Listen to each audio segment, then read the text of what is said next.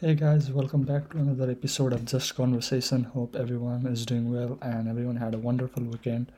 I know it's been a couple of days since I last uploaded, but I'm back again. And in today's episode, I'm going to discuss and share my opinion on Paris Bercy final between Novak Djokovic and Holger Rune.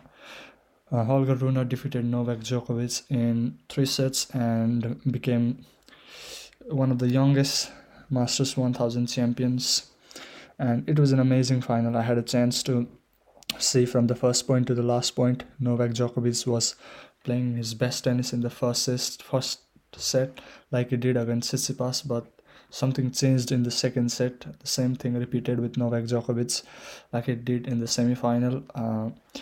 Holger Rune played an amazing tennis. I think he played tennis of his life in this past week. He defeated top five players from the top 10 squad and won against an amazing pool of players including Stan Wawrinka, Felix, Carlos Alcaraz and Novak Djokovic in the final. It's been an amazing year for him as well. I think he was ranked outside of top 100 and he was able to bounce into the top 10. I think he's top 10 or 12, top 12 players. I have to check my notes, but about the finals, yeah, the first set was pretty one-sided. Novak Djokovic was playing great. He was looking like no one would defeat him in his game, but his game of tennis faltered in the second set.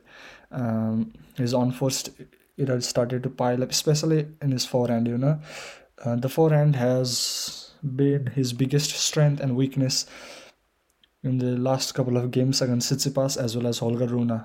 Once he's hitting amazing, once everything goes down. So it's been something that might be bothering him, and hopefully he would like to improve it before going to NITO ATP finals, which is in a week time, I think. And yeah, based on the stats, Novak Djokovic won more points than Holger Rune. Novak Djokovic won 97 points, Holger Rune won 92 points, and on receiving points as well, Djokovic won 41 and Holger just won 24 points. It was an even match. The final set was a great thriller. Novak Djokovic saved a couple of championship points, but it was not enough to get him back in the game and move into the tiebreaker. I have my notes here. Novak Djokovic hit 8 aces and 2 double fault, whereas Holger hit 6 aces and 7 double fault. You expect a lot of double faults from Holger, and I think he is one of the second fastest server currently playing in terms of second service. I think the American Crazy is only ahead of him. Yeah, he had quite a lot of double faults. I think he double faulted in the first break point as well, and he was looking a shaky during the start of the match, but slowly his confidence started to grow and he started playing aggressive, which is his natural game, and he was able to find the rhythm in the middle of second set and was able to continue throughout the set. Other stats, other I think Djokovic leads in every single stats, but he was unable to convert his break point a lot. Novak Djokovic hit 70% first serve, whereas Holger had just 66%. Djokovic won 82% on first serve compared to 69 of Rune. And however, second serve was a bit concerned for Djokovic. He just won 45% of second serve, whereas Holger won 60%. The major issue for Djokovic was to convert his break point. He got 12 break points and was only able to convert two chances, which sounds astonishing given Novak Djokovic's returns game. I don't know, his forehand faltered in returns as well. And Holger got just three break points and he broke on all those three games. And yeah, it was a one-sided game in first set for Djokovic and one-sided game for Holger in the second set. The third set was pretty competitive. The last game was phenomenal.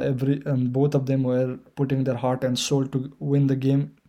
And yeah, it was a good season for Novak Djokovic. He won Astana, he won Tel Aviv, and he was looking very good to win his seventh Paris Bercy title, but it was not to be done this year. But he will take some positive from these tournaments and hopefully look to improve on things that he wants to for the NITO ATP finals.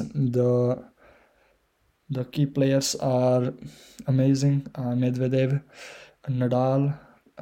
Unfortunately, Carlos Alcaraz pulled out because of injury, but Tsitsipas, Rublev, Felix, and Taylor Fritz has been added to the squad, and the games are going to be phenomenal. I'll be covering most of the matches, especially of Djokovic, during this period, and I think it's been a very challenging year for Novak Djokovic, but he overcame his challenges in the past couple of months.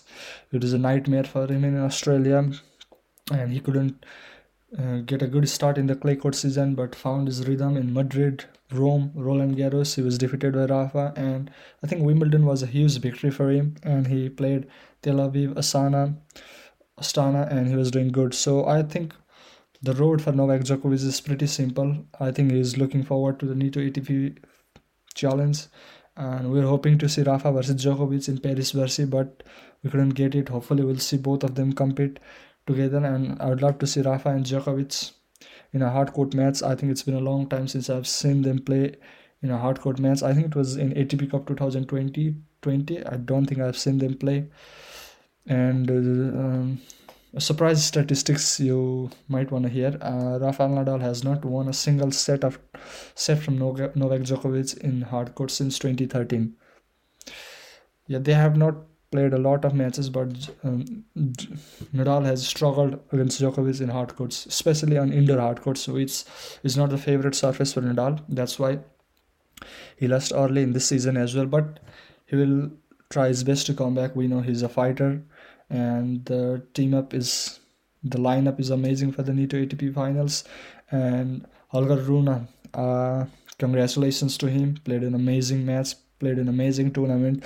He has had such a fantastic year. I think the future of tennis is in good hands with Alcaraz, Rune, Musetti, all of them playing phenomenal tennis, and maybe it's passing the torch from Djokovic and Nadal now. But hopefully we'll see what happens. We can't still count them out on Grand Slams because they are a different beast in best of 5 matches. Yeah, that's it for today episode. I'll soon be back with more news, either with sports or movies. Hopefully, I'll see you. I'll share my opinion very soon, and hopefully, each and everyone have a wonderful start of the week. Enjoy your time, rest, take care of yourself, your family members, and friends. Bye bye.